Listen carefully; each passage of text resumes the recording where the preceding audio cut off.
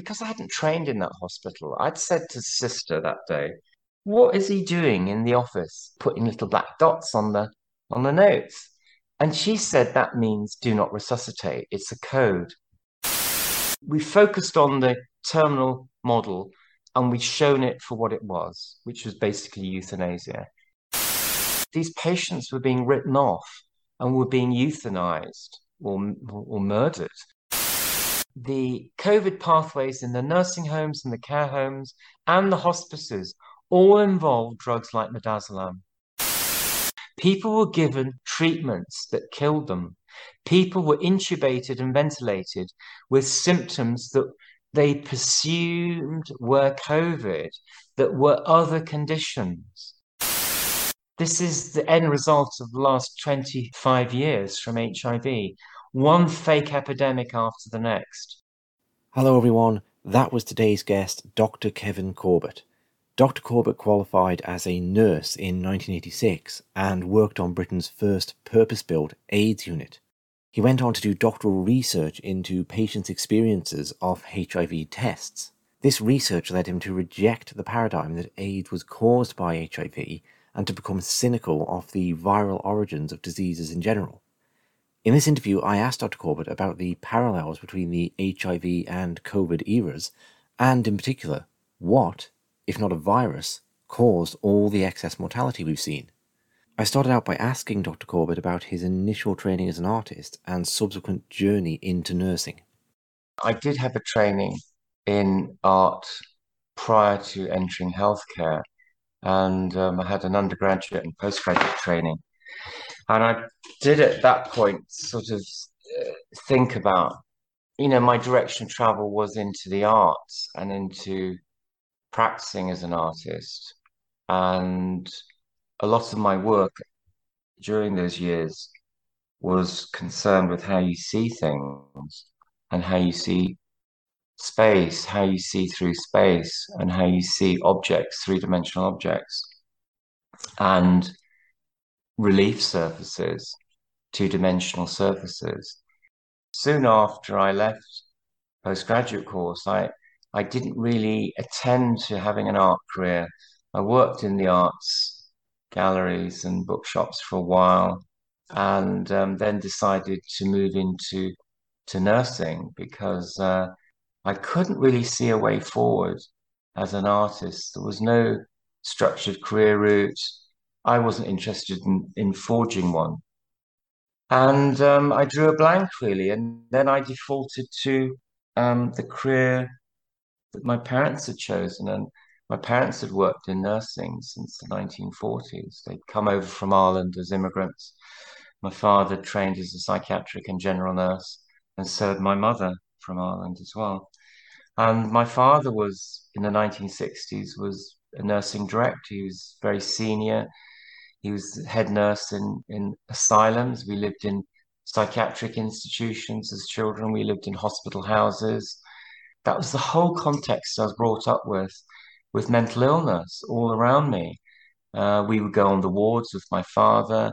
We would, at Christmas, we go around all the wards. We'd meet all the staff and patients. We had these hospital houses with huge gardens. This was the Victorian asylums we lived in, and they had big gardens, these houses. The patients were our gardeners. They came and did work for us in the house or in the garden. So by the age of 8 or 9 or 10, I knew what schizophrenia was. I knew what manic depression was. These are real people to us. They were John or Mary who had to have to have, you know, by whatever sleight of fate, have had to experience whatever they experienced in their lives and have been incarcerated in mental hospitals. But by the 1960s, these mental hospitals were opening up.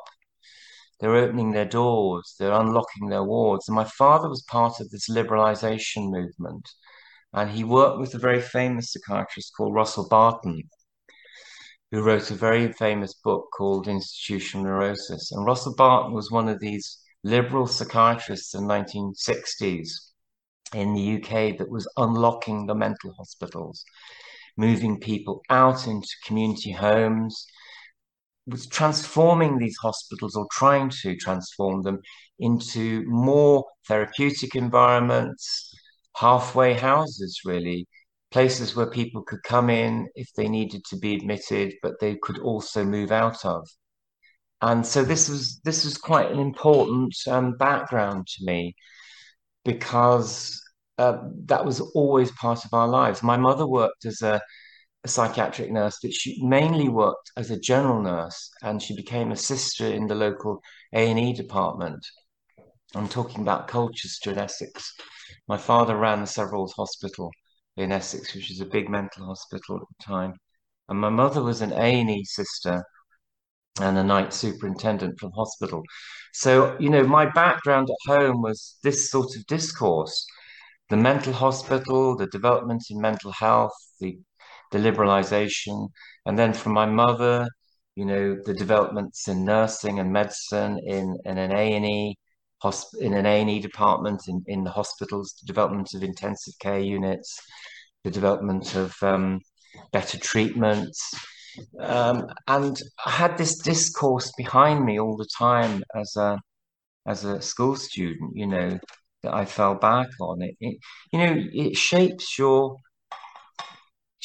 nature, really, what your parents do and what their ethos is and their values.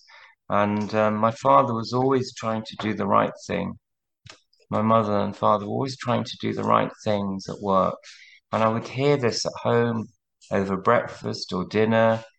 My father be talking about all the politics in the asylum, and how they're trying to get better resources, how they're trying to get people discharged into the community. My father was bringing firms into the asylum, companies, to try and recruit workers, to try and recruit patients so they could move out into the community. So they're setting up industrial units to skill up patients with certain machine tool skills, so then they could go and work in the companies in Colchester or the surrounds. And my mother was talking about all sorts of developments in nursing and medicine, the introduction of intravenous therapies, defibrillation, intensive care units. All these things were coming in the 60s. And so it was very rich, that healthcare background I came from. And the idea was that, of course, I'd become a doctor. This is what I think was at the back of my parents' minds. They hoped I would become a doctor and not a nurse like them. And I'm not sure if that was because they saw nursing as more secondary to medicine. But what their background and what their discourse showed me was actually how powerful nursing was, really more powerful than even medicine.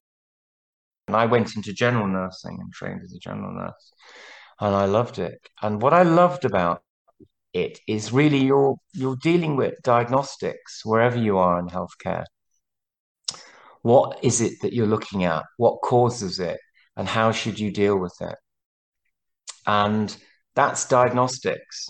That's the differential diagnostic. And that's what the TV program House is all about.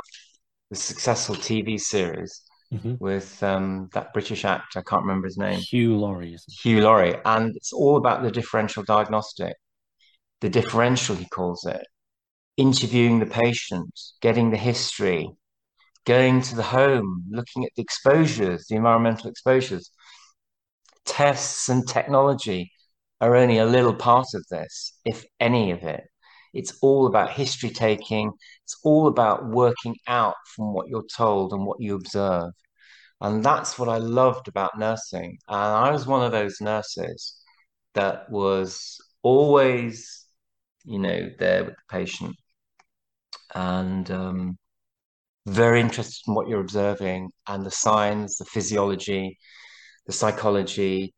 And, I became a charge nurse quite quickly. I worked in acute medical environments, acute medical wards, and intensive care a little bit, and what we called high dependency work, where people came out of theatre or intensive care, but they were in a high dependency environment for a couple of days on monitors. And and this is the sort of area of nursing that I was very interested in, the physiology and the psychology and the sociology and how it all fits together. And as a nurse, I think I developed what Patricia Benner talked about. She was a nursing professor in America, did a lot of research on how nurses became competent and became intuitively competent through their practice and their observation and their training and their education.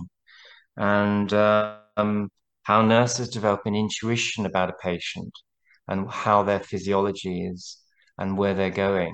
And, I mean, I would have these wards, Richard, that were full of cardiac patients. And I'd have to, I'd have 10 wards at night as a night charge nurse, full of cardiac patients and stroke patients and lots of staff to manage.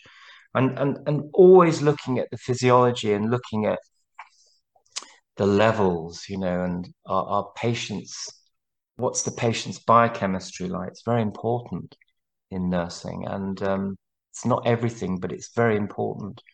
And, with some of these cardiac patients, the things that get missed, and their potassium levels would be low and their cardiac status would be, their myocardium would be problematic if their potassium was low.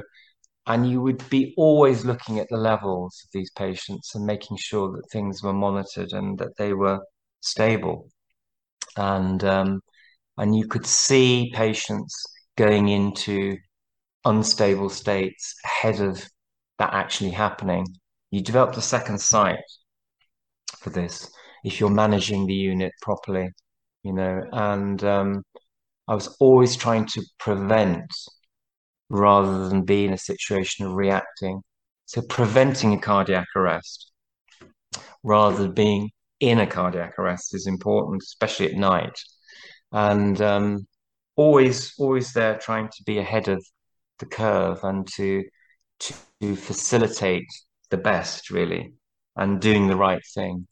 This was the whole area that I worked in, really. So maybe I'm going off at one, yeah, but No, it's all very interesting. I think where we're heading really is you do nursing around the AIDS yeah. crisis of the 80s, and that has an effect on your, I think, a quite radical effect on your perception then, maybe in the way of seeing the way end of life Mm, pathways are used, and also in coming to question some of the real foundations of what's going mm. on with viruses. So if I can maybe Yeah, head in that let's head in direction that. with you. Well, 1986, I just qualified. I remember coming to work one day and I was in charge of the ward.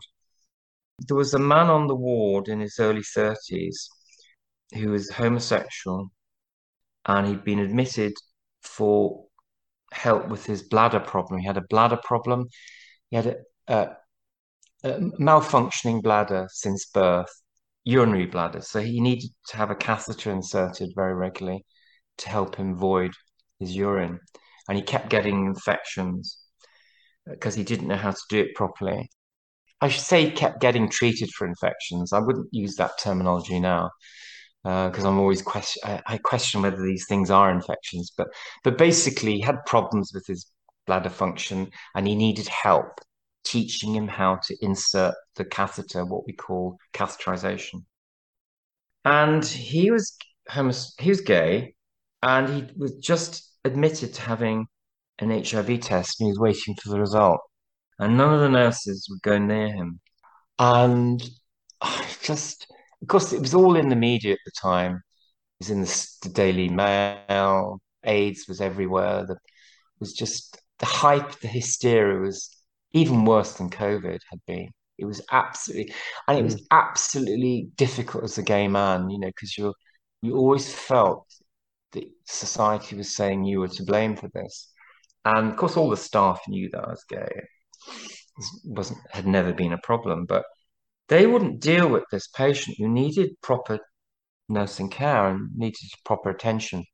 So I had to take control of this and had to sort of speak to the staff about this. That you just can't ostracize somebody who's come in for treatment, and you can't behave like this. And there was a very evangelical Christian nurse on the staff who was talking in very pejorative language about God's wrath and I'm not going near him. He could give it to all of us and all of this nonsense. And I remember having to cut through all this very quickly, because you got a ward to run, you got people to look after. And I just took her in the office and I just said, you cannot come to work with all this baggage about your own. I'm a Christian. I said, you can't judge people like this, and you've got to go down there and you've got to do what he needs to have done. You've got to teach him how to use the catheter.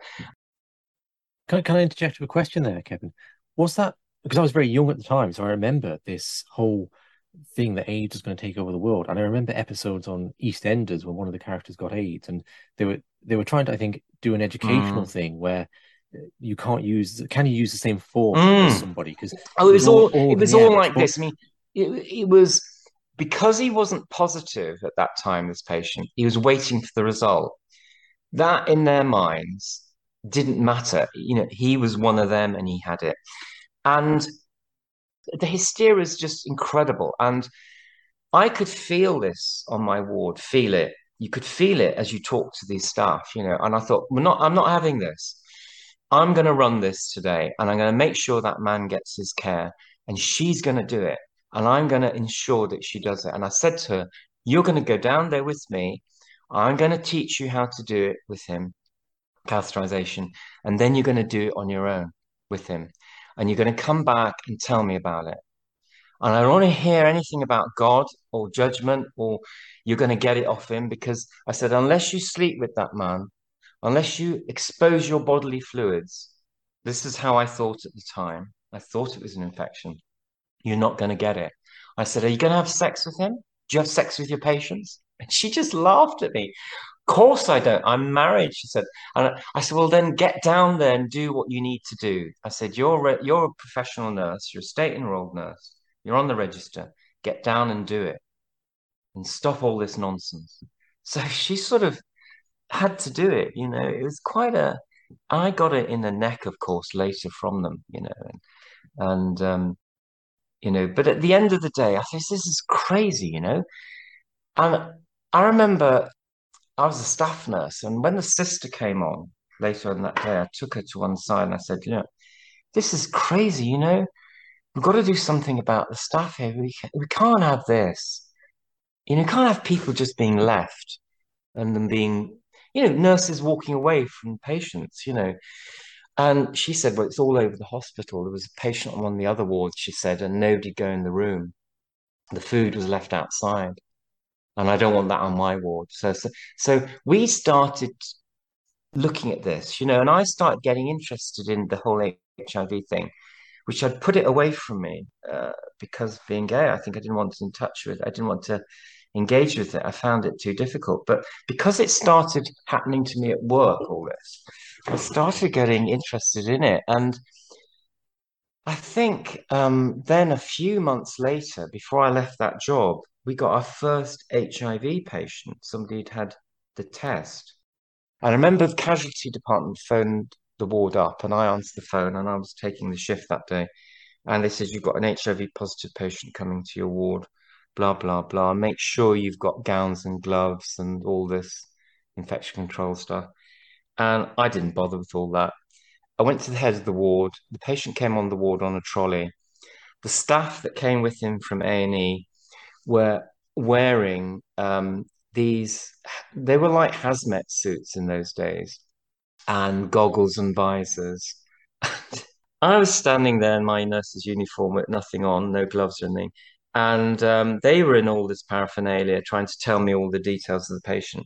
And this poor man was on the trolley, emaciated looking and not very well.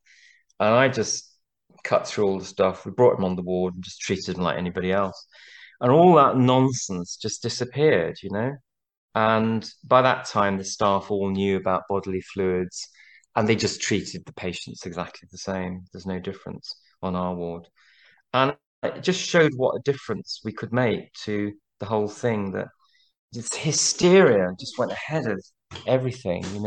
We just laughed about it, hazmat suits and things like this patient had come from Mars or something. It was just so, it wasn't, well, it was funny, but it wasn't funny. It was crazy, absolutely crazy. And I remember talking to one of the senior registrars about maybe going for a job on one of these new units that were starting. And she started talking to me about, oh, they must have laminar flow in those wards to, filter the air because, it could be airborne, she said. And I said to her, "You're not serious. Do you seriously believe that HIV is airborne spread?" And she started talking to me, well, they don't really know. And, you never know. And I said, well, no, no, no. I've read books on this. I said, no, this isn't correct. You're not right there. But do you see what I'm talking about here? The imaginary, the clinical imaginary, their imagination, the doctors and nurses, they imagine based on this concept of infection. They were imagining this sort of science fiction of HIV being something airborne. And the models that were coming out Yes. on the TV of these spherical things with knobs on, the virus model, all models. Nobody'd seen that. Of course, at the time, I didn't realize those are models. They're not real. Nobody's actually envisaged the thing anyway, even on electron microscopy. It doesn't look like that. It's this was an abstraction. But I thought, it's an infection and something new. And I was drawn to it, to work in it. And I applied to work on the first commissioned unit in London at the Middlesex Hospital. I applied in 1986 and I got onto that unit. It was a very hard interview because you're interviewed by a psychologist. It's seen as stressful. Of course, it was stressful. But my experience of HIV working on that ward was the model was wrong. I don't mean the science model. I accepted at that time there was an infection and there was this virus, etc. I wasn't questioning that. But the treatment model to me, the modality was wrong. It's terminal. And I couldn't work this out, Richard, because this is a new area, so-called new disease. Why were they all working? All the doctors are working this model of the virus inserting itself into your genome. There's nothing you can do about it. It's a matter of time before you're dead. That was the model they're working with. You could only do so much for Mhm. these patients, and then that's no more. What we didn't work with concepts like terminal care pathway. We didn't have pathways in those days. We didn't even talk like that. But palliative care, terminal and palliative care was all that was on offer, really. They would do acute treatment, they would treat with antibiotics, they'd maybe even give CPAP. They were loath to intubate a patient and put them in intensive care unit. They just wouldn't do that.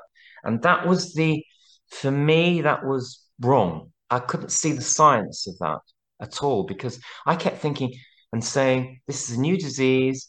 Aren't you going to try this? Or couldn't you try that? Give them a trial on in ventilation and see if they survive. No, no, no, we're not doing that. You've got a problem with this because you can't see it's palliative, probably due to the fact you're gay and you have identified the patients, blah, blah, blah. So that was me written off as a difficult staff nurse who won't accept the model. And I was constantly thinking, this isn't right ethically, morally. And I go to work every day on that unit. It felt like a battle zone. And it was like, who wants to be resuscitated today? And all these patients, without them knowing very often, the doctors would decide they were not for resuscitation, just like what's happened in the last couple of years. But this has gone right through medicine in the last 40 years, since the 1980s. And people used to have decisions made about them without them knowing. It was classic expert system judging and deciding what it's going to do for you without you being part of it, without your participation. And would this be substantial enough to be inflating the death statistics around AIDS of people who would have been resuscitated had they not had the HIV diagnosis and Exactly. now And not being? exactly, you had people coming in. I mean, it was in retrospect, I could see what we were doing on that unit. But at the time, even then, with not knowing what I knew then about the science of HIV and the tests and the virus, so called, it's never been isolated or purified, I thought the science must be right. I never questioned that in the 1980s. But the treatment modality was all wrong to me. And I'd resuscitate patients, you know, and I would put a call out for the cardiac arrest team. I would do CPR, and, they'd come running, the anaesthetists come running, and they'd look at what I was doing and they'd think twice about doing anything. In 1987, there was one particular patient who came in, I'll keep it anonymous, and male, gay, partner with him, not doing well, chest infection, diagnosed with pneumocystis. And so they gave him the standard treatment, which is cotrimoxazole, Septrin, IV. He had 2 weeks of that and he wasn't improving. His oxygen saturations were going down, getting worse. And they basically decided, well, that's it really. Put him on CPAP, continuous positive airways pressure, mask. Didn't really improve his PO2. And that was it. So diamorphine infusion. I remember the ward round that day. I was taking the shift, and I was left with this prescription of diamorphine to give to this man with his partner sat there. Patient had a respiratory rate of about 60 a minute. Diamorphine infusion. Well, it wasn't infusion. The professor of medicine had written him up for a stat dose of diamorphine, 15 milligrams intravenous stat dose, which is basically like killing somebody. And I said, I'm not going to give this. And of course, all the doctors just walked away from me. And it was so funny in retrospect, but it wasn't funny at the time. It was really difficult. And the senior registrar came back and he said, you've got to give it. They prescribed it. And I said, no, I'm not giving it. I said, you can give it. Here we are. You're a registered physician. You have the keys to the controlled drug cupboard. You can go and get the diamorphine and give it to him. He walked away from me. And I just thought, well, that says it all. He doesn't want to be the one to give him the dose. Mm. And neither are we. And so what we did was we did give him some diamorphine, gave him a titrated dose of 2.5 milligrams subcutaneously over half an hour. I sat there and I infused it through a small needle myself, very, very, for half an hour. His respiratory rate went right down to about just below 10 from over 60. And his breathing became better, became deeper, and he survived overnight. But overnight, we had night nurses on who were agency nurses that didn't know any of the patients. And that prescription, 15 milligrams IV, was still on the sheet, still on the drug sheet. And I had the night sister down who looked after the ward overnight. And I said, I'm worried about this dose being on the prescription sheet because the night nurses would just give it to him and they could just knock him off. And she said, well, I can't do anything about it. I could maybe get them doctors to review it later. And I said, well, I've been paging them all afternoon. They won't come near me because of what happened early in the day. And she said, what are you going to do? And I said, I'll tell you what I'm going to do. I leaned over. She had all her biros in her left breast pocket, and I picked a red biro out and I put 2 lines across the prescription, 2 big red lines right through the prescription. And in those days, a red line through a medical prescription for a drug meant don't give it. Yeah, it's like a doctor signing, the doctor crossing it off. And I put my name in the signature box, do not give in red letters, crossed it through. And I knew that that would get me into trouble. I came on the following morning at 7. Patient went straight to the patient's bed. He was alive, doing quite well. Not bad, no worse. Slightly improved, the night staff said. And I went in, took the report off the night staff. Senior nurse came down to the ward about 8 o'clock and said, the matron wants to see you this morning. I had to go down, and disciplinary, sort of situation. And not really disciplinary formally, but there's a bit of a row about this prescription being crossed out. Nurses don't do that, Kevin. Nurses at the Middlesex Hospital don't do that. And you're not to do that again. And I said, well, I can't guarantee that because we're in this situation where if the doctors prescribe deathly doses, then we've got to cross them out. So she said, well, I've had a word with the consultant who's very angry about what you've done. And if this happens again, you'll be, formally warned. I said, well, let's bring it on. Bring it on. I'd be very happy to get the nursing council in here and we'll see what's going to happen. Of course, it didn't happen. I wasn't formally disciplined. It's all handled, in a very British way. Do you know what I mean, Richard? You know, these teaching hospitals were run by Hmm. matrons. They were nice ladies. Yeah. They were nice girls that they employed. I was this man from a district general hospital, didn't fit into the sort of middle class ethos of this Middlesex hospital. And I probably was a bit brash. I was probably a bit forward, but patient survived. By the end of the following week, patient was improving, even sitting up and getting out of bed. By week 3, staff were really aware of what I'd done or what we'd done. It wasn't just me on that shift, there was the other nurses with me as well.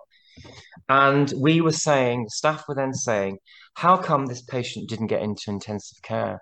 How come he wasn't ventilated? Why hadn't we done that? And the doctors had no argument for it. And, the doctors, the senior registrar at the time, who's now a professor of HIV medicine, would just walk away from me. And he was so angry with me. And basically, what we'd done was to turn on the model. We focused on the terminal model and we'd shown it for what it was, which was basically euthanasia. And from that moment on that unit, things did change a bit. And intensive care was used later on that year, and people were ventilated. I'm not saying that what we did was totally the cause of that change of direction, but I think it helped with that change of direction because it showed the doctors that we weren't just following their orders and that we were thinking independently and that the model was wrong, that these patients were being written off and were being euthanized or murdered, you could argue, with diamorphine. They thought they were doing the right thing by not offering intensive care, but actually they're doing the wrong thing. So everything about someone with an HIV positive label was being interpreted through the lens of them being HIV positive. Exactly. And this was cultural in British hospitals at that time. It just there was no top Oh, there's down no top down. command, if And you the will. registrar, senior registrar, would come in on a Sunday. He'd go through all the medical notes and he'd just draw little black spots on the notes. I remember because I hadn't trained in that hospital, I'd said to sister that day, "What is what is he doing in the office with putting little black dots on the notes?" And she said that means do not resuscitate. It's a code. And I remember saying to her, "Do the patients know that they're being black spotted?" They called it black spotting. Yeah. Oh, he's black Wow. spotted. You don't need to call the rest team, that's what it meant. And I said, do the patients know that? And the ward sister said to me at the time, oh, of course they do. He's discussed it with them all. I said, okay, then, right, I'm going to go to patient X in that bed and talk to him about it. Oh, don't do that. Don't. So I remember saying to this guy, this patient that day, if you had a cardiac arrest today, what would you like me to do, John? And he said, I'd like you to save me. And I went back to the ward sister and I said, you heard what I just said. And you heard his response. And she just said to me, don't do this. And I said, go to his notes. And he's got a black spot on the notes. So that just disproves what you've told me about them being informed about this decision. So this happened a lot. It wasn't just HIV, Richard. This was Right. 1980s medical expertise guiding everything, medical decision making, nurses following like sheep, Well, we weren't all like sheep. We weren't all like sheep, A lot of nurses in those days, the nurses at the Middlesex were really nice. A lot of them were really well qualified, bright, intellectual, intelligent, and they were questioning medical practice. They were countering it. They were contesting it. And I was no different. I'm maybe not as middle class as those girls, but there was a big bedrock there that I could incendiary, that I was like incendiary. My approach was probably quite radical in that I was operating outside of the norm for an RN at the time, yeah? Nurses don't Hmm. cross through prescriptions. Well, they do actually, and I've known that since, especially if somebody's life's at stake and the doctor's made a wrong decision, yeah? You're totally within your code of conduct to act in the patient's best interests, yeah? And that's what I was doing. And that's how I would, and that's why they didn't discipline me, Richard, because they knew that I would Right. bring in the nursing council and my ethical and moral approach and scientific approach to it would outweigh the medical objection to me. And the senior registrar on that unit would always say to me, Kevin, you don't understand. We can't intubate these people and ventilate them. It won't work with pneumocystis. Here's the study from the New England Journal of Medicine that shows I'm right. Read it.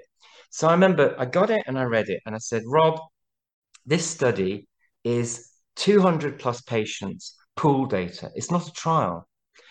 And he looked at me and he said, what do you know about trials? And I said, the methodology of this study is like you've just looked at 200 cases willy-nilly and you presented it like this. It doesn't mean anything. It's not a good study. It's not a good quality study.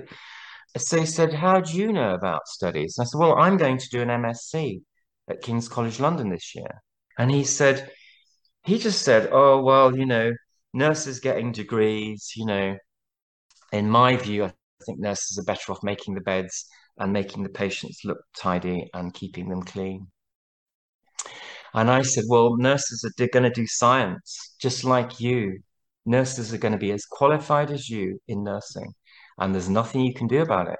And this is the debate you see, so I went off part-time. I did an MSc from 87 to 89 at University of London, King's College. It was Chelsea and it became King's College. And I learned about research designs. I learned about how to do a trial. I learned what an experiment was. And I did an experiment for my MSc. I did an experiment. I did a quantitative experiment. It was all statistics. You know, um, this is just something you can learn. It's what you do with it that's important. And what the doctors were doing there with HIV/AIDS, they'd agreed it was a terminal condition. We can only do X. We can't do 2X. We're going to stop here and go no further. To me, that didn't make sense. If you got a new disease, that's what we were told it was, then you do anything to save patients because you might find a new treatment that works. You might find something that helps and your patients live longer. Why not? Why not? Isn't that what everybody wants? These were young people in their 20s and 30s. These weren't people in their 90s and hundreds at the end of their lives. These are young people. They wanted everything done. But medicine behind the scenes was doing very little. It was saying they'd do everything, but they wouldn't. And then, the big fanfare drug AZT came out, which was just a basically repurposed failed drug in cancer. They took off the shelf, dusted it down, tarted it up, and marketed it to AIDS patients and said there's a limited supply. So everybody wanted it. This is exactly the model that they used. And so by that time in the late 80s, I went back into general medicine after my MSc, and then I went back into HIV medicine by the early 1990s. And I worked at St. Mary's Hospital in Paddington, had two big HIV wards, huge outpatient HIV service, massive amounts of experience I got. But I also had the general medical experience at St. Mary's because I looked after the medical unit at night, and I think I had something like 12 wards at night. So I had all the specialties, medical specialties, as well as general medical and the HIV and oncology. I had neurology. I had a huge number of medical specialties there. And it was such brilliant experience working in those wards.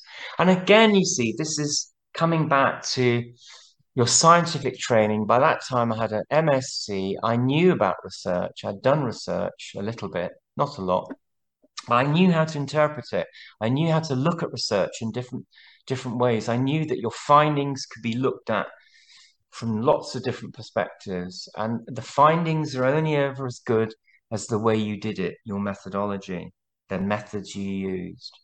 And this is the key thing with any piece of research. It's how well it's done that's important. It's how it's done. So the fact you've got a research study and you've got a set of findings, really, that's not the whole story. It's about half of it, really. The quality of that research is important.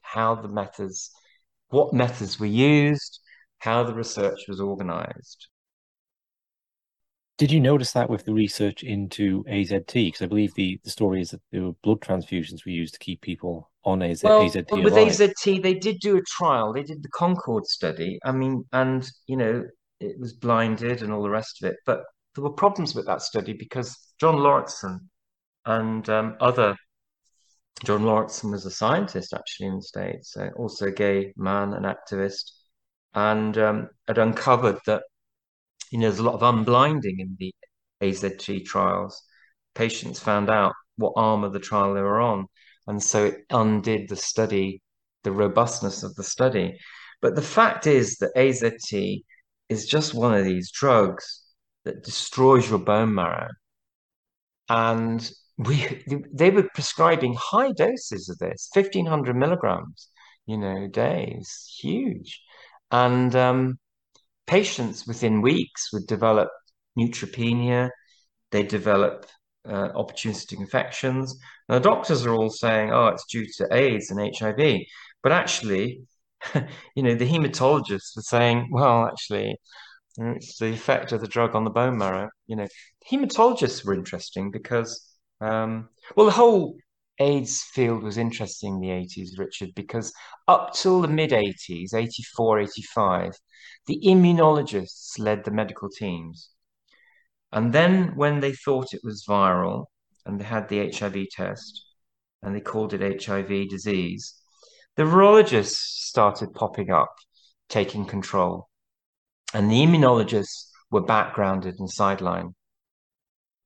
And again, that reflected the treatment modality. They thought they were treating a viral disease, so the virologists became more important. And all the virologists were interested in were the CD4 counts, the viral load counts, and the antibody test result. And everything else paled into insignificance. So you get these crazy situations where there's very little viral load, it's almost zero. T cells were high, and the virologist was saying, "Oh, patient's doing really well."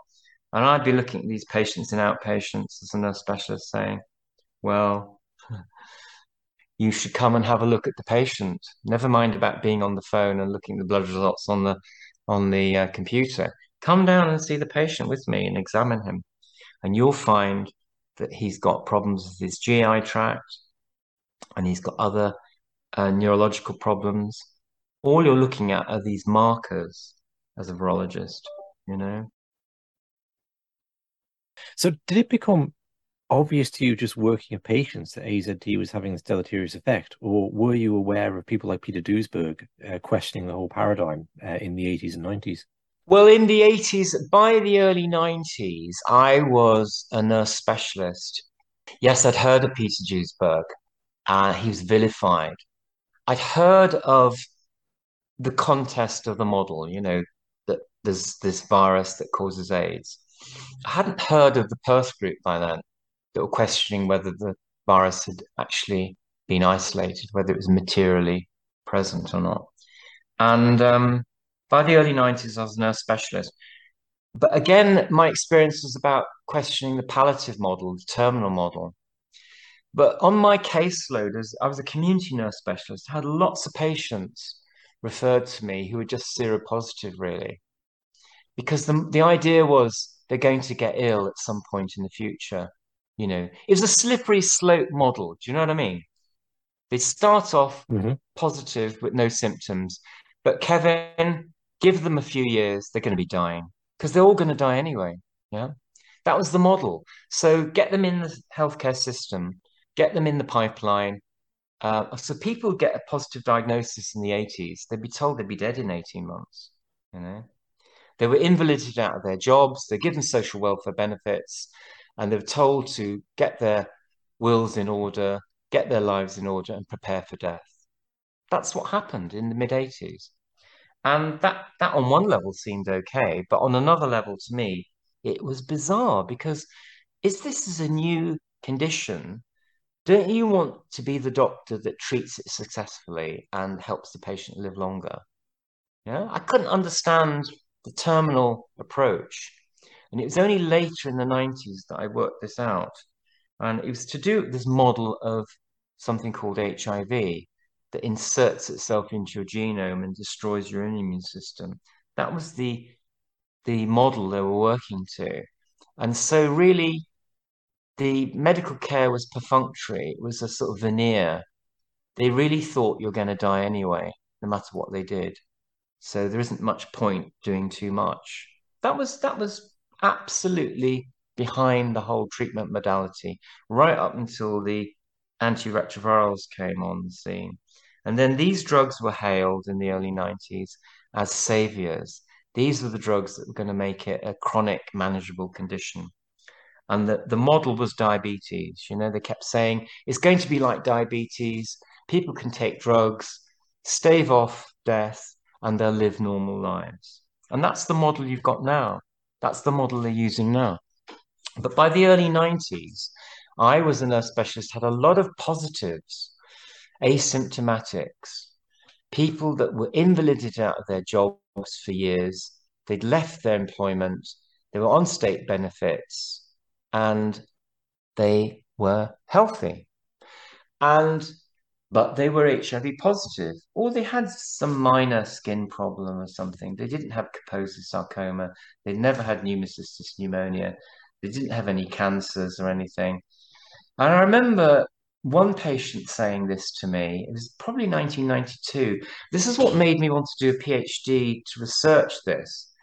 He tested positive. He said, I was one of the first patients in 1984 to have the HIV test. I was told I'd be dead in a year. And it's now 8 years later, he said.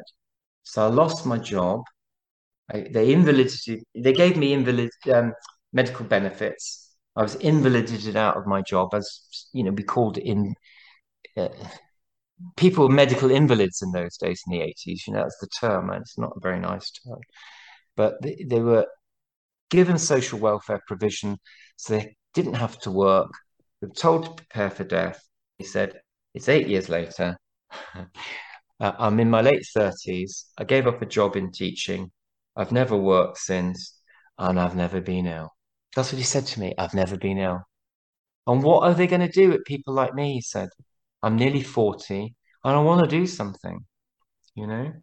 And I I didn't know much about sociology in those days. I mean, I studied a bit on my own.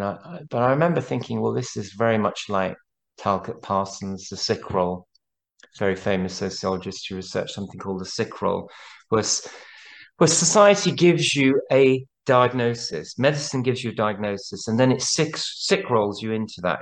It institutionalizes you within that diagnosis.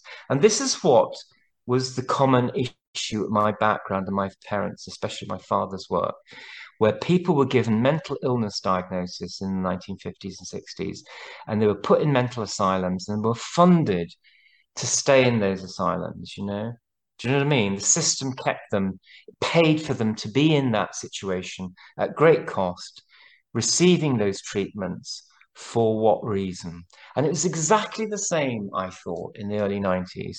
This is the commonality with what I was seeing. And I was thinking, oh, I'd like to do a study on people's experiences of testing and CD4 counting and viral load testing. Viral load was just coming in those days, and the PCR was just coming in. And it's the first AIDS, HIV was the first medical diagnosis that the PCR was used in clinical services for. Yeah, it was Mm-hmm. used to stage the disease. It was used to this is what the mantra we were given, the lie that we were given was the PCR calculated the viral load, the amount of circulating HIV. That was the lie that we were given to swallow, and that's what they're working with today. And the, by the early 90s, then, so I was interested in doing my own research in this, and so I was a nurse specialist with a big caseload in central London. And I took myself off to do by the 19 by 1995. I'd written my proposal, and I was looking at who'd supervise it. And off I went. I found a well-known sociologist, not in medicine, and I registered in social sciences, not in nursing, not in any other discipline. I registered in social sciences because I thought it'd be more neutral to do that. If I went into the nursing, it would be more guided by the biomedical model, if that makes sense to you. Hmm. And so I did my own research in this, and I went through NHS ethics committees. I went through two ethics committees with my proposal, and I recruited patients in the UK, recruited just under 30 to my sample, and investigated their experiences of testing HIV positive, CD4 counting, and viral load. And that was my thesis. Those are the three tests that were the structure of my thesis. And I started off looking at empowerment as a concept, people's empowerment in AIDS and how they gained knowledge and understood what was happening. And when I started my PhD, I was very aware by that time of Duisburg, and I was become aware of this fringe area where people were questioning the whole thing. And I was drawn to this. I don't know why. I was drawn to it, I think, because it was part of the empowerment to me, people empowering themselves in understanding the science. Does that make sense? Hmm. And I didn't know much about the field of sociology, where my thesis would fit. And eventually I realized it fitted into science and technology studies, this sort of area of sociology of science. And I went then, it's the first time I was doing my PhD, I think it was 96, 97. I negotiated entry into labs, into clinical laboratories where they did the tests. And I looked at how they did the HIV antibody test and the PCR test. That was the first time that, I've been working in this field for 10 years. It's the first time I went into the labs to see how it actually works. And, it's quite interesting doing that because a lot of doctors and nurses work in their whole lives in health services. They never go into the lab to see how the tests work. They get the test results over the phone or on the computer. In those days, we didn't have computerized, monitoring of lab results. We got printouts, or we got told over the phone the results. And I went into the labs and I started looking at, for example, the HIV antibody test. And I looked at the PHLS, the Public Health Laboratory Service algorithm for testing. And I looked at how they did the test. And I realized that a lot of it is based on perception of risk group. So the blood sample comes to the lab with a label attached to it, and the label has the risk group of the patient. And when they run the blood through the test in the lab, they can't interpret the result unless they know the risk group of the patient. I remember one technician going through this with me, and I just couldn't get it. I said, surely, well, what do you do? It's a serological test, the HIV antibody test. You're putting human blood with so-called HIV proteins, and you're seeing if there's a response. And I said, well, it either is plus or negative. It's either plus or minus, positive or negative. Why do you need to know whether they're gay, bisexual, drug user, Black African? Those are the risk groups, or whatever. And the technician, she said to me, because she said, because there's borderline, because it's a spectrophotometry, it's basically the reading, the machine reads the light intensity as the interaction of the protein and the blood goes forward, as that reaction unfolds chemically. It's a light, it's a surrogate. The light reading is what's measured. And she said, people light up positive for all sorts of reasons, she said, biochemical reasons. And we need to know if it's a true positive or a false positive. And the best way of doing that is the epidemiological risk group that patient is in. And I'm saying, so you could have a positive reading that's a true positive or a false positive, depending on the risk group. And she said, yes, because it's more likely to be a true positive if they're in one of the risk groups than not. So that was saying to me that this is all based on probability theory. And when I looked at the algorithm, the government algorithm for HIV testing, it actually said in the 1992 algorithm that in in the same reading, the same spectrophotometry reading, in one group is a negative, can be reported as a negative. If it's in a high risk group, it can't be reported. If it's a negative in a low risk group, it's a true negative and can be reported to the patient as negative. But if it's a negative in a high risk group, it's got to be repeated. It can't be read as a negative. So there you have perception, don't you? The perception of the risk group guides the interpretation of the result. I remember reading that at the time, and I was doing my PhD, I was collecting data, interviewing patients, and I thought, that's interesting. So this isn't a material thing. This is perceptual. This is based on interpretation. And it was just like a penny dropping for me. And I went and read a lot. I started looking at the HIV antibody test in a great deal of depth. And I had a lot of trouble with my supervision team because they weren't medical. One was an anthropologist and the other was a social scientist, historian. And they weren't really keen on me pursuing this.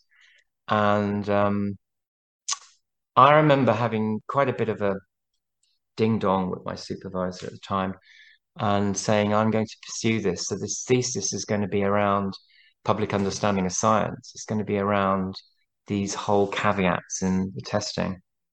Oh, no, no, no, no. That wasn't really popular. I wanted it really to be more abstract, more around dissidence and dissident thinking. But that's fine. It was my PhD. I was funding it. Nobody else was. And I guided it that way. And that's how it ended up.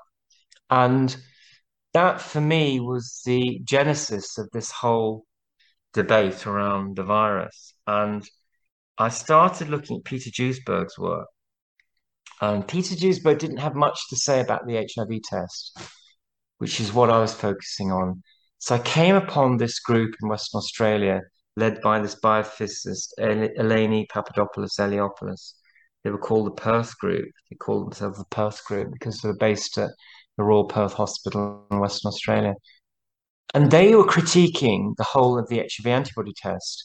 And they were arguing based on huge amounts of literature that they're referencing that these so-called antibodies and so-called HIV proteins were suspect, and that there was the HIV proteins weren't in origin viral. It wasn't proven that they were viral. And for me, this is really interesting because if the test was wrong and the provenance of those proteins wasn't viral, and this test was all based on perception and probability, then the epidemiology is wrong because the HIV test is based on epidemiological risk groups. And the epidemiological risk groups are based on basically probability and projection of ideas that these people's illnesses are based on their sexual orientation. And to me, that was very suspect. As a gay man, I thought, well, your sexual orientation isn't intrinsically pathological. And that's what the epidemiologists are saying. It intrinsically leads you to infection by having anal sex or whatever sex as a gay man. And this seemed really bizarre to me. It's crazy. And there we have the HIV test in front of my eyes. I was seeing it for what it was, which is based on perception and notions and social concepts, not material scientific fact. It was based on presumption, presumption of infection. And I was thinking, oh God, well, this is interesting. This is the end of working in this field because um, I couldn't really see myself going back into clinical work after this because, I'd be saying to people, don't bother testing. I certainly don't have those drugs because it is based on this idea that these proteins are viral. And if that hasn't been proven, and I could see through the Perth group's work, they went through all the experiments that Gallo and Montagnier did. They went through them like with a fine-tooth comb, and they deconstructed all those experiments, and they demonstrated to me in the 1990s that whatever the phenomenon was, it wasn't viral. It hadn't been proven to be viral. And what caused this phenomena, this so-called budding from cells, this so-called expression of so-called HIV, was based on oxidative stress of those cells, was based on cellular oxidative stress. And Papadopoulos Eliopoulos had proven this. She'd rebutted the HIV/AIDS theory completely, utterly, in paper after paper, and it just didn't impact in the mainstream for all sorts of reasons that we know today with COVID, that the viral critique, the antiviral critique hasn't taken hold. And even people that are questioning the illness, the severity of the illness, like Mike Eden, they're not seen as credible. So it's exactly the same in the 1980s and 90s with the Perth group.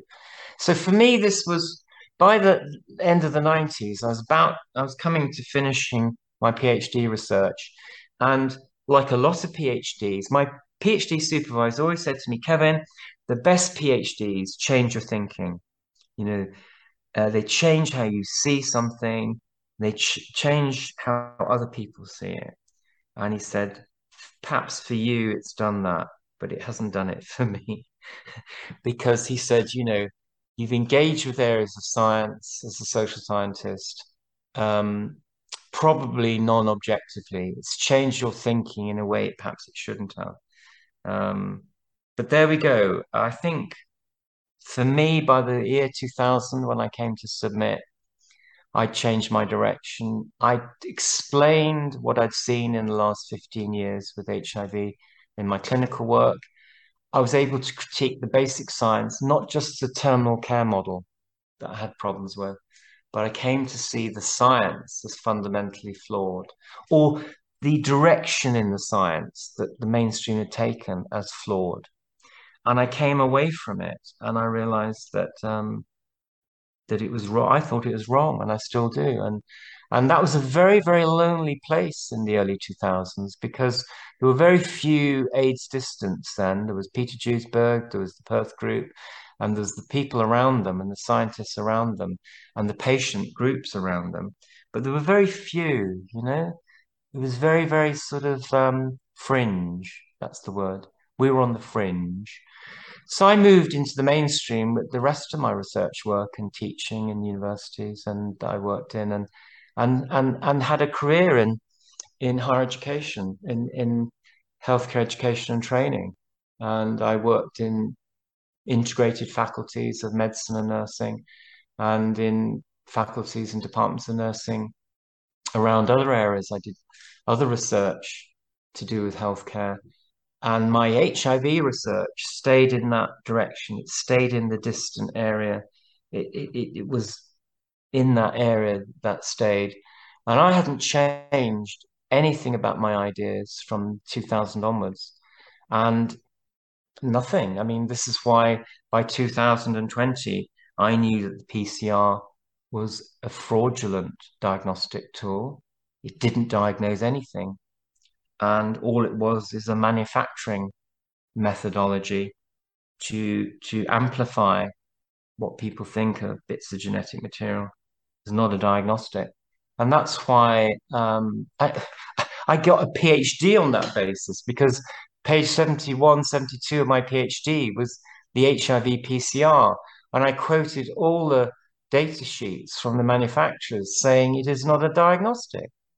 How could I never speak out about it if I'd gained a PhD on that basis? It's crazy to think that one couldn't speak out about this. If I could just go back to the early 2000s, when you've done your HIV research and come to conclusions about that, I assume at that point you still thought measles was caused by a virus and polio were being caused by a virus. And is there a further transition in your thought over the years following that to become more cynical of I virology remember in general? thinking about this and looking at the measles issue and thinking the same arguments that the Perth group used with HIV actually can be used to uncouple these other concepts, these other viral concepts. And do you remember in the beginning, in the early 2000s, we'd just come through the MMR issue, the measles, mumps, and rubella.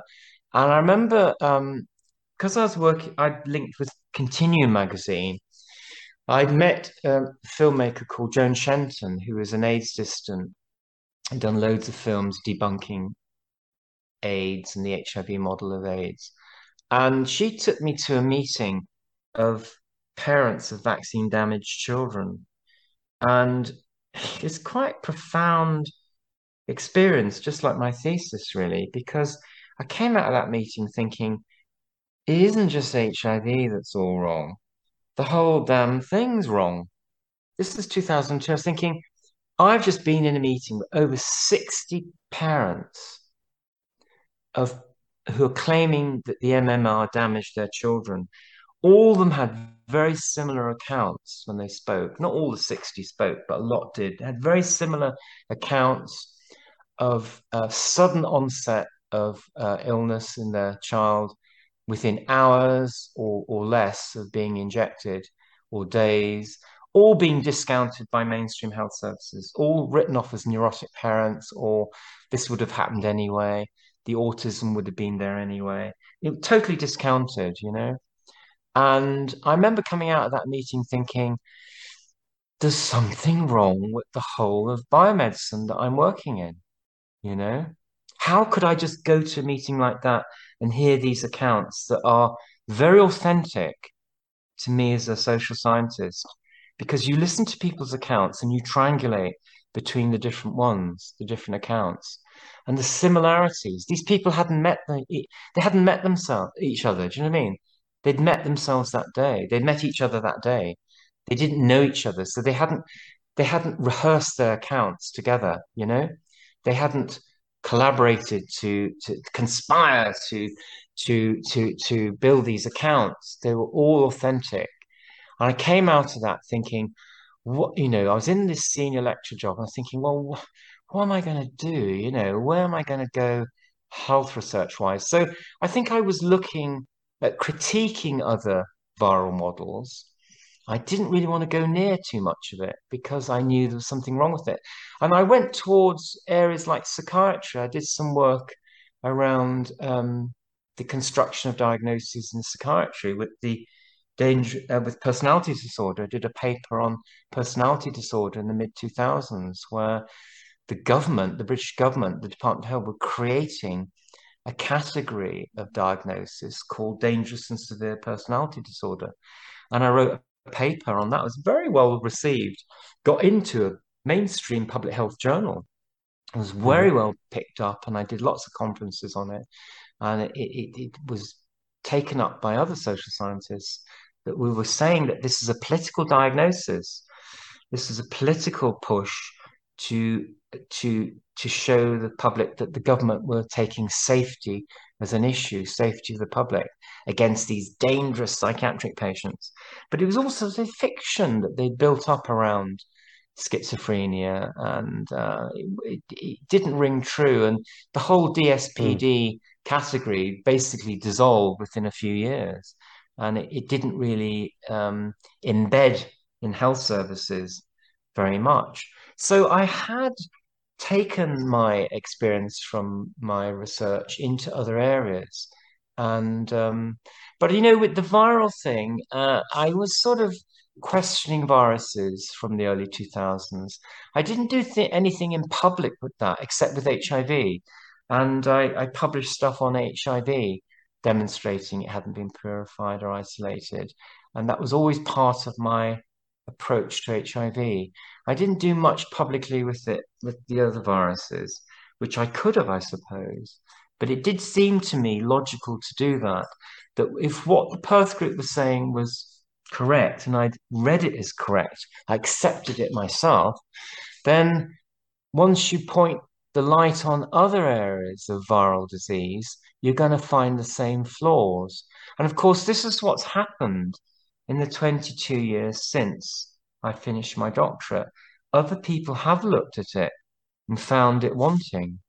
They've looked at the whole concept of pathogenic viral disease, the idea of a pathogenic virus causing human disease as problematic. They've shown there's no isolation, there's no purification, and they've shown the disease category as false and as fraudulent. And we've had all these so-called viral epidemics that have been shown to be the swine flu and the rest of it, shown to be total fakes, you know? But you could look before the HIV era, you had the SMON phenomenon. Have you heard of that, Richard?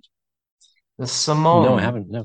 disease in the late 60s and early 70s in Japan was this quite profoundly debilitating disease, a deteriorating disease, which the experts started saying was viral. And they said they found a virus underlying it. And they're about to launch a test for this. So they had the disease, they implicated what they thought was a virus. They're going to do a test for it.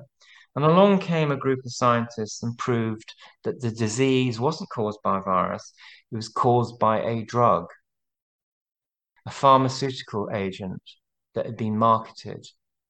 And there we have it. I do remember this now. It was in Virus Mania. It's a very powerful Well, it's chapter in of a that. Yeah. chapter in Peter Duesberg's book. Peter Duesberg, although he believes HIV exists, he actually wrote a book called Inventing the AIDS Virus. Because what he meant by the title there, they're inventing the concept of AIDS caused by virus. That's what he was saying. He was questioning whether the AIDS disease was viral. Yeah. He wasn't questioning whether the Mm. virus existed.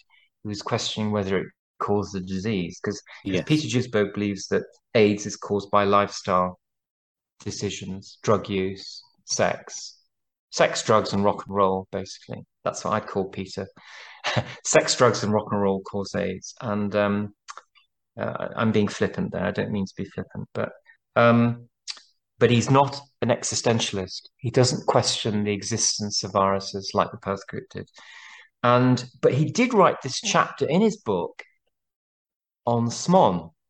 And SMON stands, it's an acronym for long, I can never remember the long name, clinical condition, medical diagnosis. And he proved, he showed the history of it, and he proved that, he showed that medicine had proved this not to be viral. But also, Eleni Papadopoulos, the Perth group, wrote about the so-called virus in the 70s that Robert Gallo said he'd found, and it was labeled HL23V. That was the virus that Robert Gallo said in the 70s that he'd found. He was developing a test for it.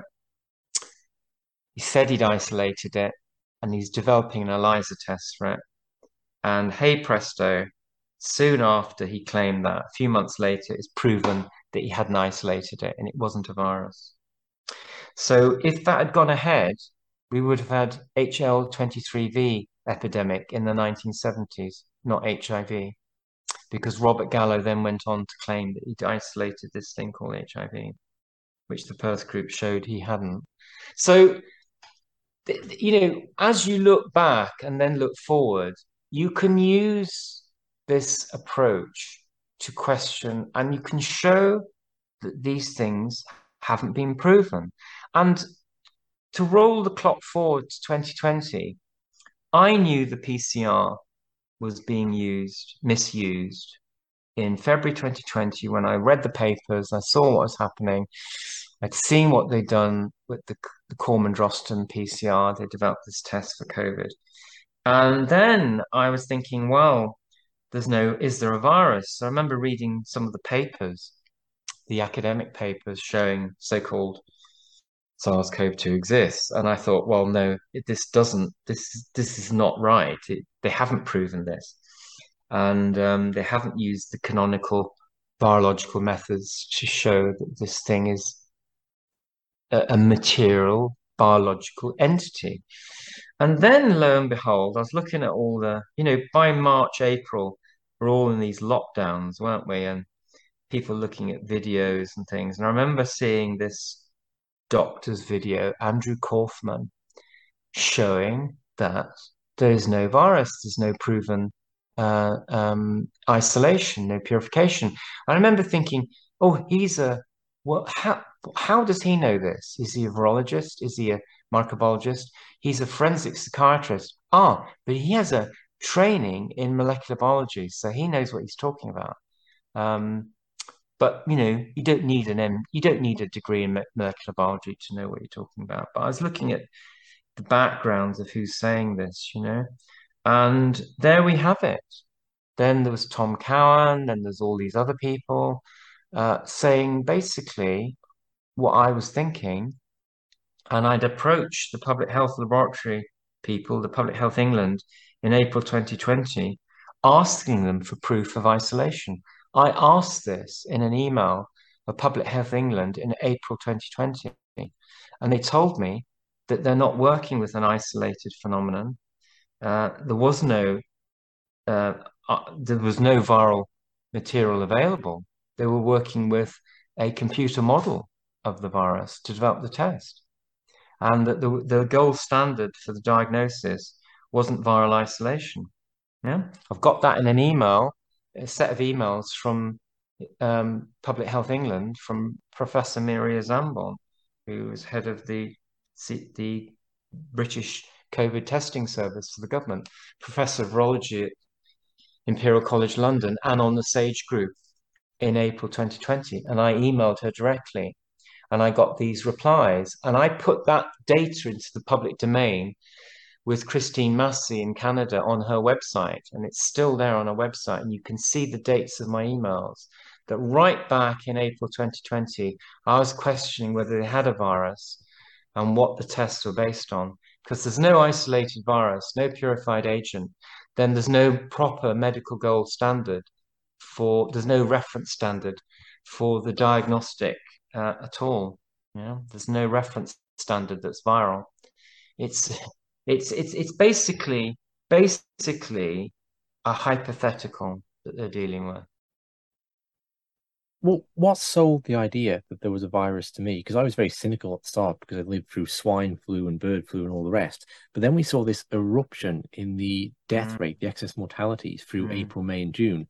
And in my mind, I was, well, that's it then. This time they're right. This time there really is a dangerous Yes, it looks virus. like that, doesn't it?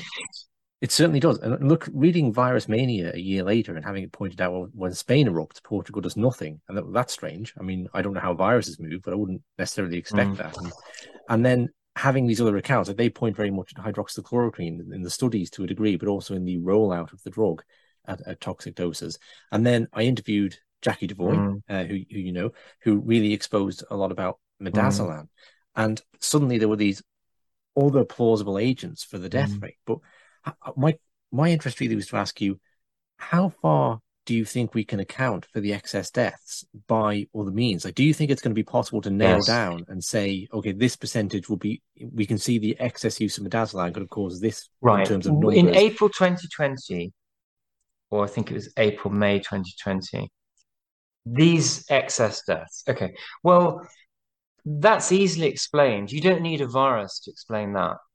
If there is such a thing as excess deaths, and I do question the category as well and how it's put together, but you basically have to look at was happening that year in the British National Health Service. So from the January 2020, basically they'd shut primary care to the public.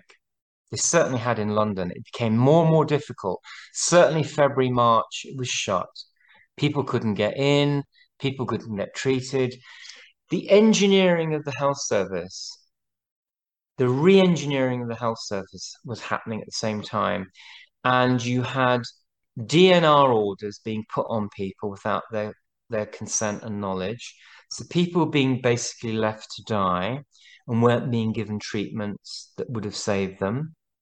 That happened in nursing homes and residential care facilities right across the board and also in hospitals. So you had a situation there where the system was being re-engineered around viral contagion.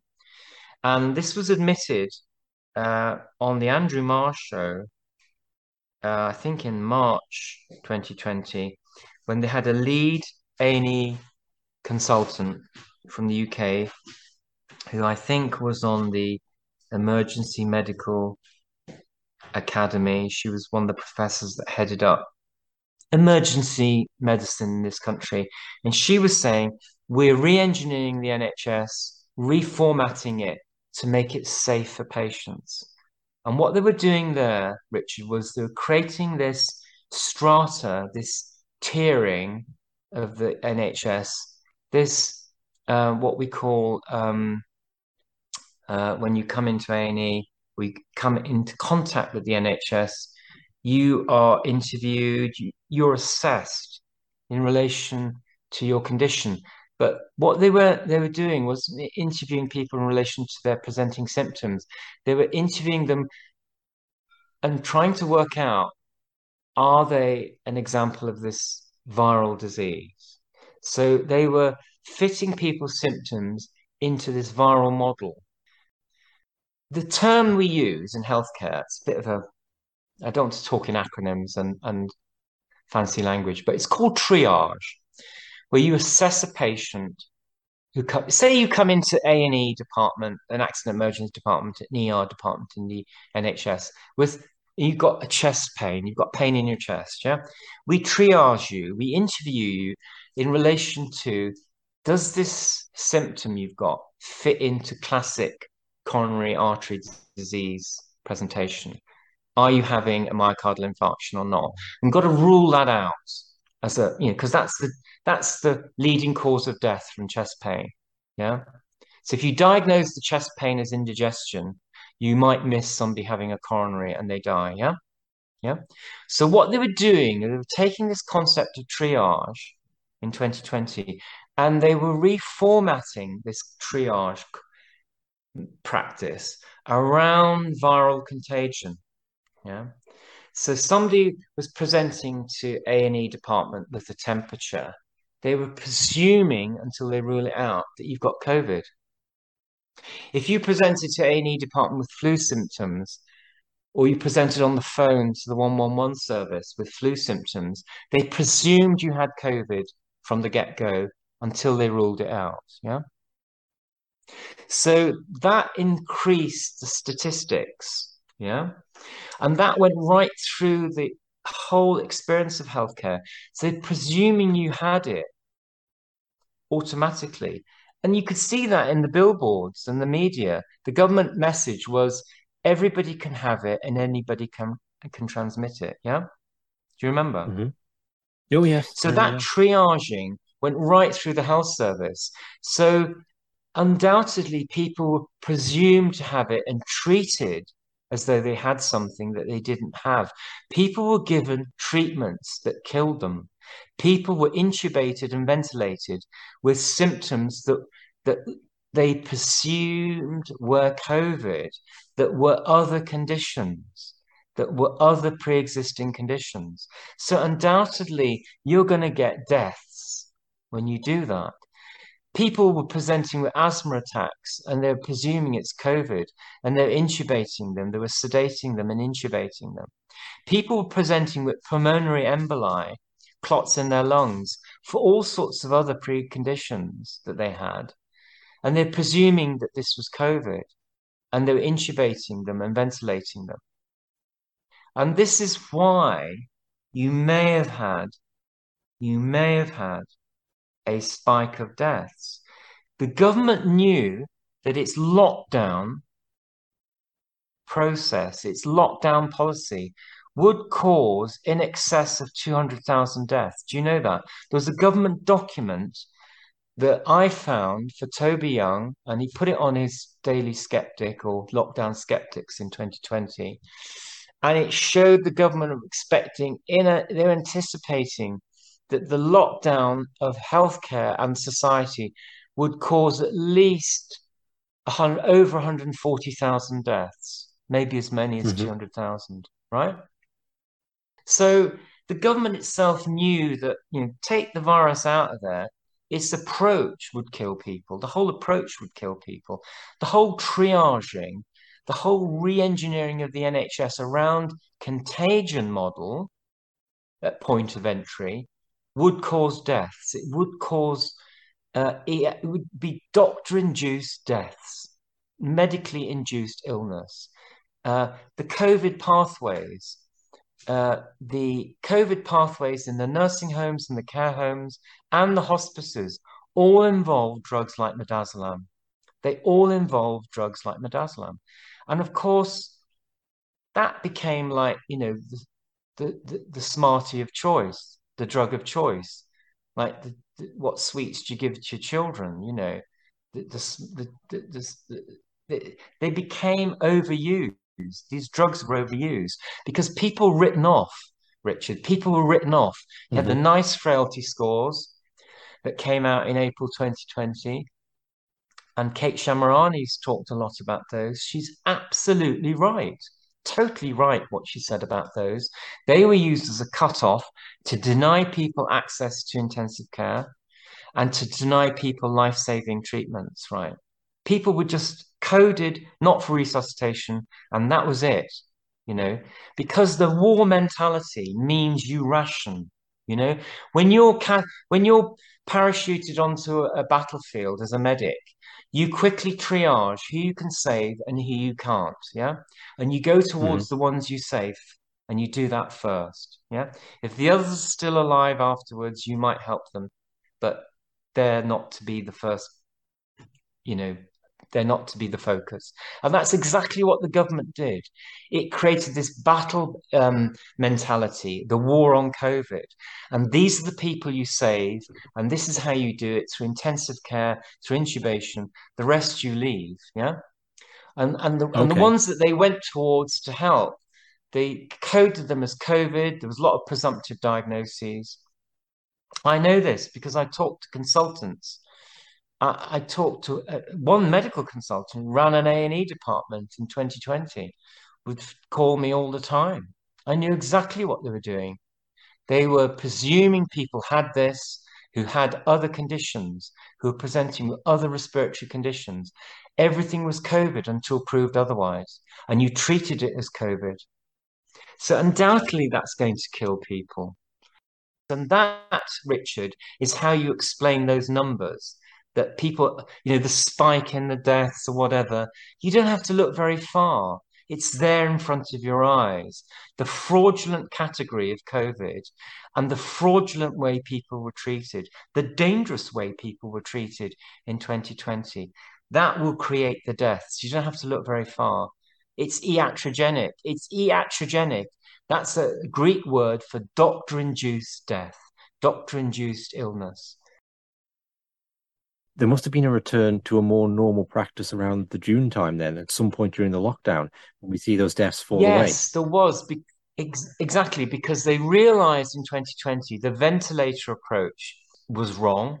What they were doing, you see, was they reformatted the health services in every country around the contagion fear. So everything was viral triage. They're triaging you for viral disease, whether you phoned up your GP, you phoned up A&E, or you went to A&E, or you phoned up 111. You're being triaged for COVID all the way through. Even if you didn't think you were, you were. And what they were doing there was they're creating this massive workload that ended up in hospital where people with respiratory conditions were being intubated and ventilated because they thought that is the only way they could control the contagion in hospital, yeah, the risk of transmission by closed circuit ventilation.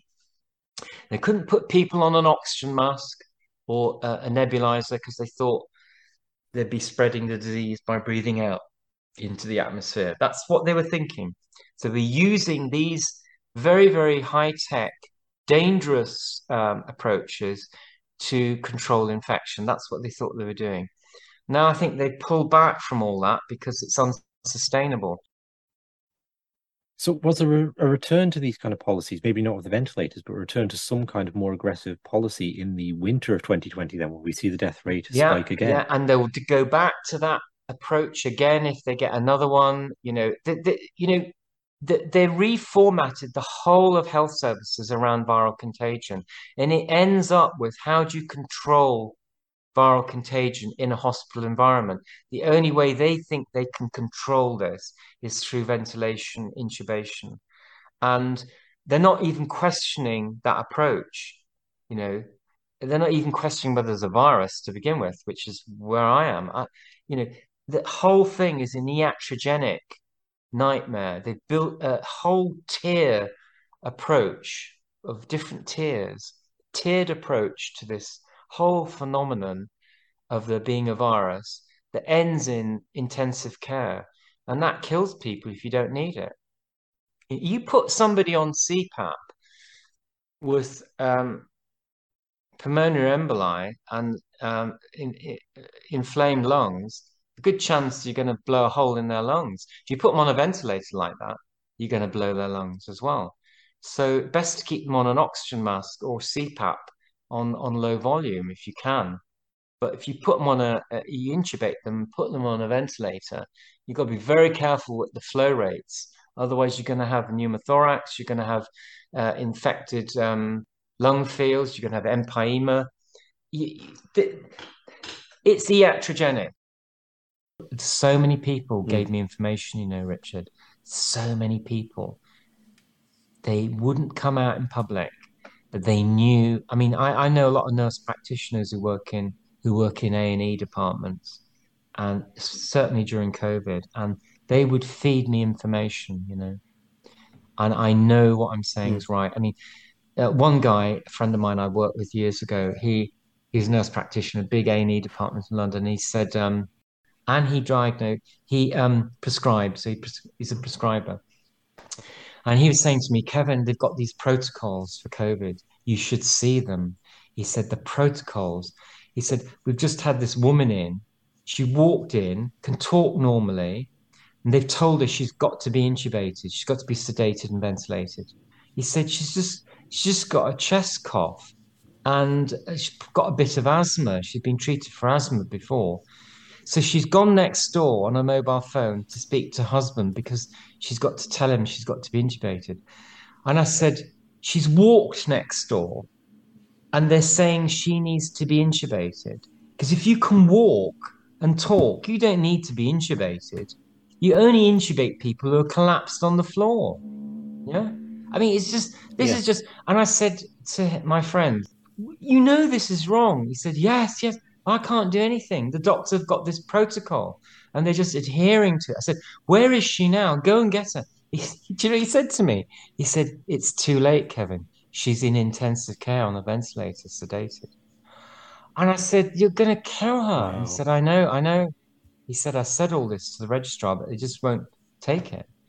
So people walking in off the street with so-called COVID symptoms being intubated and ventilated because there's a pandemic, you see. They've been brainwashed. Now, if my voice is going up a bit, it's because I can see people being misguided here, thinking they're doing the right thing, and they're actually killing people. The senior medical consultant in a London ADP and A&E department worked with me previously, contacts me in April 2020 and says the same thing, sends me information, WhatsApps me the x-rays of 5 people that he's treated. He's had to intubate. Why do you have to intubate them? Because everybody around me is telling me I have to. It's the protocol. Do you see, Richard, what's wrong there? Yes. Um, Yeah, totally. Yeah. and Yeah. I said, well, what does your clinical acumen tell you? He said, put an oxygen mask on and leave them, see how they do. And I said, well, where are they now? He said, they're intensive care on a ventilator. And I said, well, go up there and pull it out, pull them off it. He said, I can't do that. I said, yes, you can. You're a consultant. You're the most senior doctor in A&E, and you let other people push you into doing this. You should be ashamed of yourself. He said, you're right. He said, I don't know what to do.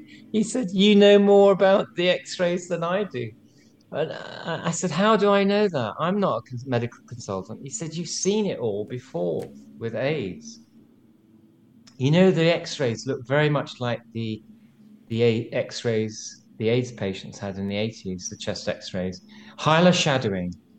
Hylar shadowing is a radiological finding of diffuse inflammation in the lungs, yeah? Could be anything. And they said it was characteristic of pneumocystis pneumonia. But now they've said that that's characteristic of COVID pneumonia. Do you see? It's really interesting what's happened.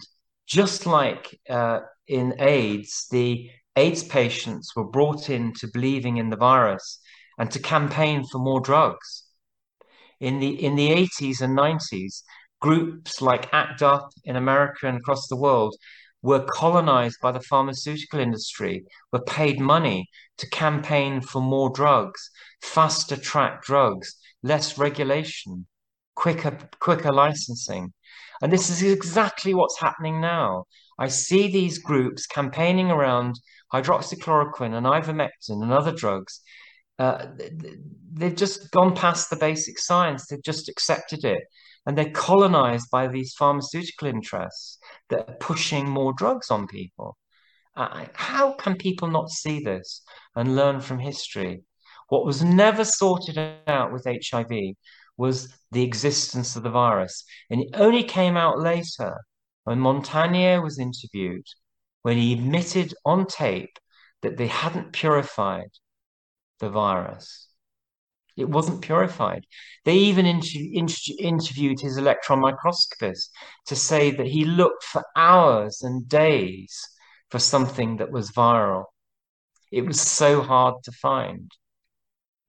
I mean, this is really important stuff. So, you know, this whole COVID diagnosis is just a chimera that's been created.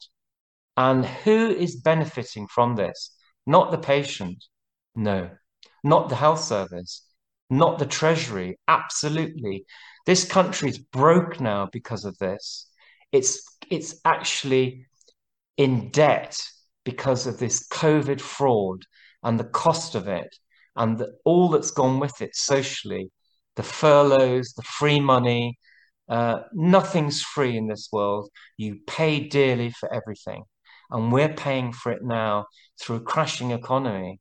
And my God, when Sunak and Boris Johnson said 2 years ago they'd do anything, nothing's too much for this.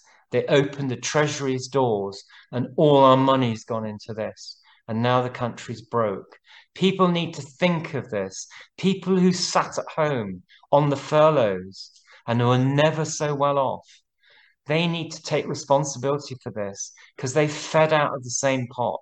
They fed out of the same pot as the pharmaceutical industry and the test industry and the industry that made all the PPE. This is wrong, absolutely wrong. We need to go back 2 years, take COVID off the list, forget about it, put it all to bed, destroy it, actually, burn it, burn it out of our imaginary, burn it out of the diagnostic textbooks, stop it and stop it now, because this is the end result of the last 25 years from HIV. One fake epidemic after the next.